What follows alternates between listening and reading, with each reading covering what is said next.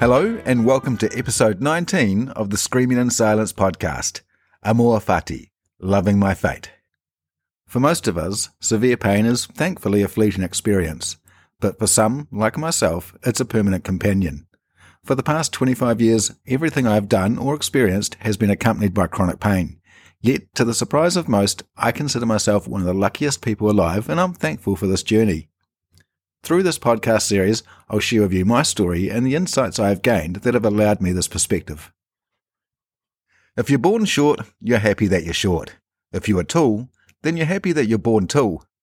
These two sentences were the opening lines of a video I watched the other day, and it struck a chord with me. The topic of this video was loving your fate, and until I saw it, I thought I had this concept nailed. But the opening lines made me realize that while I had successfully applied this rule to my injury, I hadn't quite got there in other areas of my life. Rather than upset me, this realization excited me, identifying where I still had a lot more room to grow, mentally and emotionally that is, not physically. I say this because I was born short, and while I can hand on heart say it never upset me, it wasn't exactly something I loved about myself. I had to ask myself, why can you love your journey with severe pain and disability, yet not love your stature? To answer this, I had to find out why I loved my fate with regards to my injury. The answer to this was because I had realized very early on in my journey that there was no changing this, that if I was to have the life I wanted, I needed to embrace the change, embrace that there was no turning back the hands of time, that this was my life. I needed to understand that I was who I was because of my journey with pain. I needed to understand that fighting my fate was useless, that this wasn't an enemy, that instead it was something I needed to use for me rather than against me. Applying that same rationale to my height, something else I was not in control of, was a wake-up call for me. While I'd never felt bad or down about being slightly shorter than average, it was something I'd put too much weight on, something I'd thought about too much. I can't change the fact I'm 5'7" on a good day, so why was I thinking about this so much at times? If I can celebrate my pain and disability as part of who I am, then I can do the same with my height, or lack thereof. Very often I see people in pain support communities who are unaccepting of their fate, and I get this. None of us want to be in pain or face living with a disability. No one would choose that for themselves, just as I wouldn't have chosen to be born short. Regardless, this is the situation they find themselves in, just as I have. Faced with chronic pain, some people fight back. They are angry and bitter, disappointed. They feel robbed, jealous and spiteful. You could argue justifiably, but I would ask what these emotions do for us. Do they benefit us or do they harm us? We have all felt these emotions and more in our lives. There have been events and people that have caused disruption in our world. We get agitated and frustrated, and suddenly we start to notice more things that annoy us. This happens because our brains go into fight or flight mode, and we become naturally more aware of any threat or discomfort. These responses are evolutionary adaptations to increase chances of survival in threatening situations. We needed this response mechanism to ensure the survival of our community, whether that was our immediate family or a larger community we were a part of. In short, the fight or flight mechanism was critical to our survival as a species. But it can overreach. Most of the threats our brains perceive now are not critical for our survival, but our brains still respond the same way. Chronic pain is one of them. Confrontation in the workplace is another. When dealing with a colleague or a superior who is frustrating us, we will start to notice other things at work that irritate us, painting the entire experience as one we want to escape.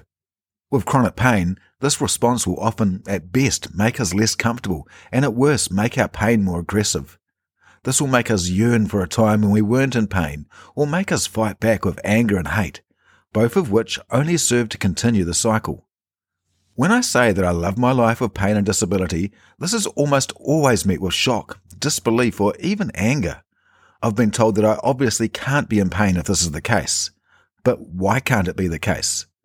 If I may borrow from the Stoics again, they say that we choose our response to events. If you are angry about your pain or bitter or hurt, then that is a choice you made. Maybe the easiest choice to make, but most certainly not the only one. You could also choose to be indifferent about it, or you could choose to be happy about it. Each of the three is a choice available to all of us. Without a doubt, there are differing degrees of difficulty involved with each. Personally, I would argue that being angry or bitter is the easiest, probably for all of us.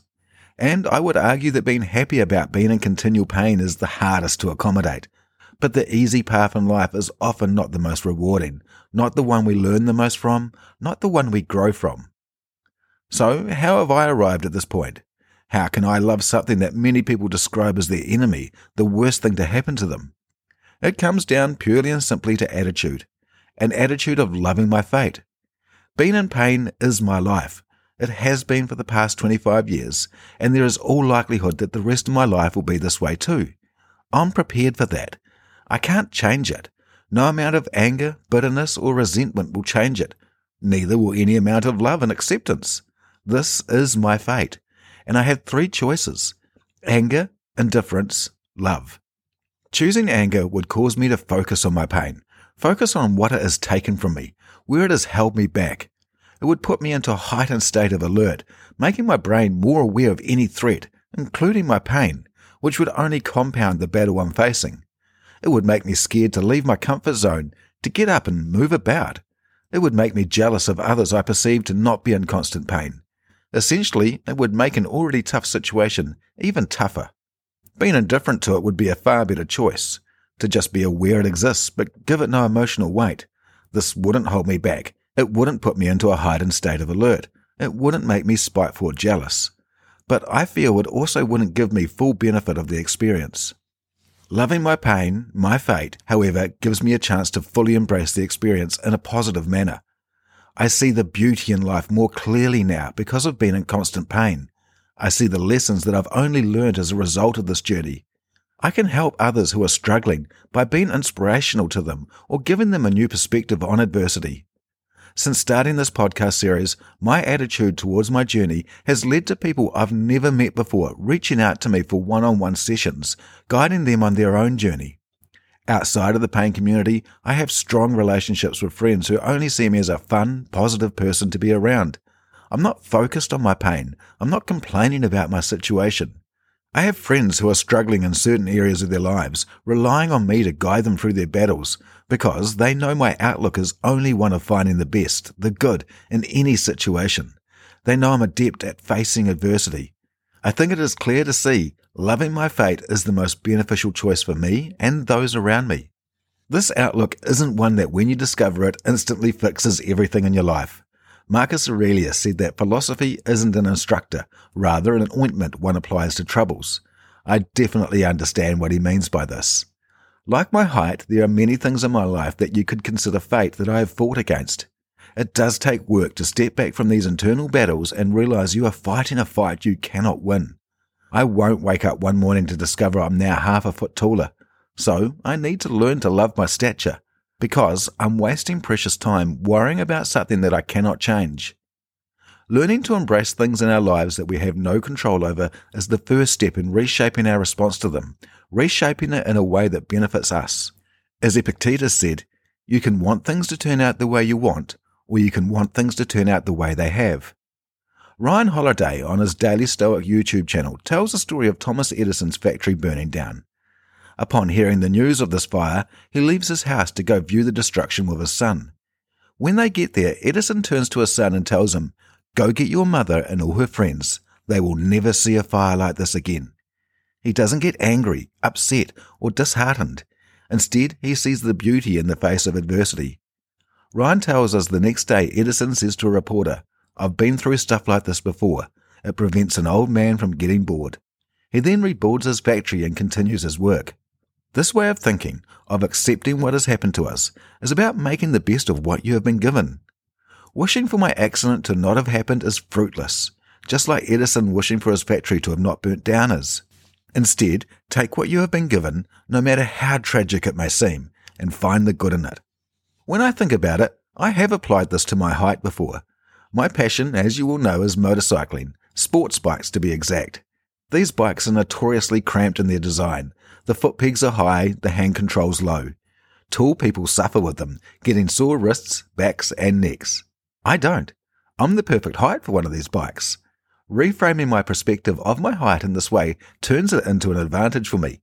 I could even say that acknowledging this makes me happy to be my height. Knowing now what I do about Amor Fati, loving your fate, means that I can now begin to move forward with things in my life that I once struggled with. This is a gift we can give ourselves, but one that we often only give a long time after battling with the thought or issue. If we are going to eventually give ourselves this gift of accepting or embracing our fate, we could do ourselves an even bigger favour and give it much earlier. Just as I have fully embraced my journey with chronic pain from very early on and turned it into a positive experience for myself, I could have done the same with my height. I could have saved myself 30 years of thinking about my height by just embracing it for what it is, looking for the good in it, and moving forward. People might say, he's just kidding himself. No one can say for sure whether I am or not. But if we assume for just one moment that I am, then so what? It's working. My friends and family like my company. I don't complain about much, certainly not about my pain. People find me inspirational. People thank me for helping them. I visited a friend at his business a while back. He was in conversation with a good client of his. I'm not sure what they were talking about, but as I entered his office, he looked up, saw the smile on my face, and remarked that of all the people to have something to complain about, I was the one with a smile and positive attitude. I just said in response that I have nothing to complain about. So, if those that doubt my authenticity exist, well, they are welcome to their thoughts, but one thing they can't deny is the effect I have on others. I doubt there is anyone who hasn't faced these internal battles, unhappy with some aspect of our appearance, suffered a tragic event that was out of our control, faced a medical condition that there is no cure for, had to adapt to a permanent disability, or live with unending pain. Maybe things have not gone the way you wanted, so do you fight against that and let it hold you back?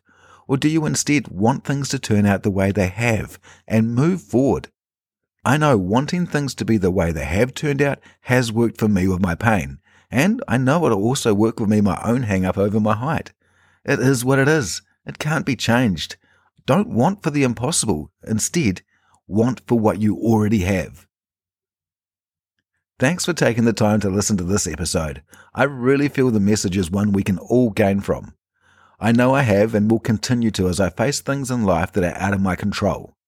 It would be great if you could share this message with as many as possible. Not everyone is comfortable talking about their personal battles, even with friends, so it might surprise you who really needs to hear it.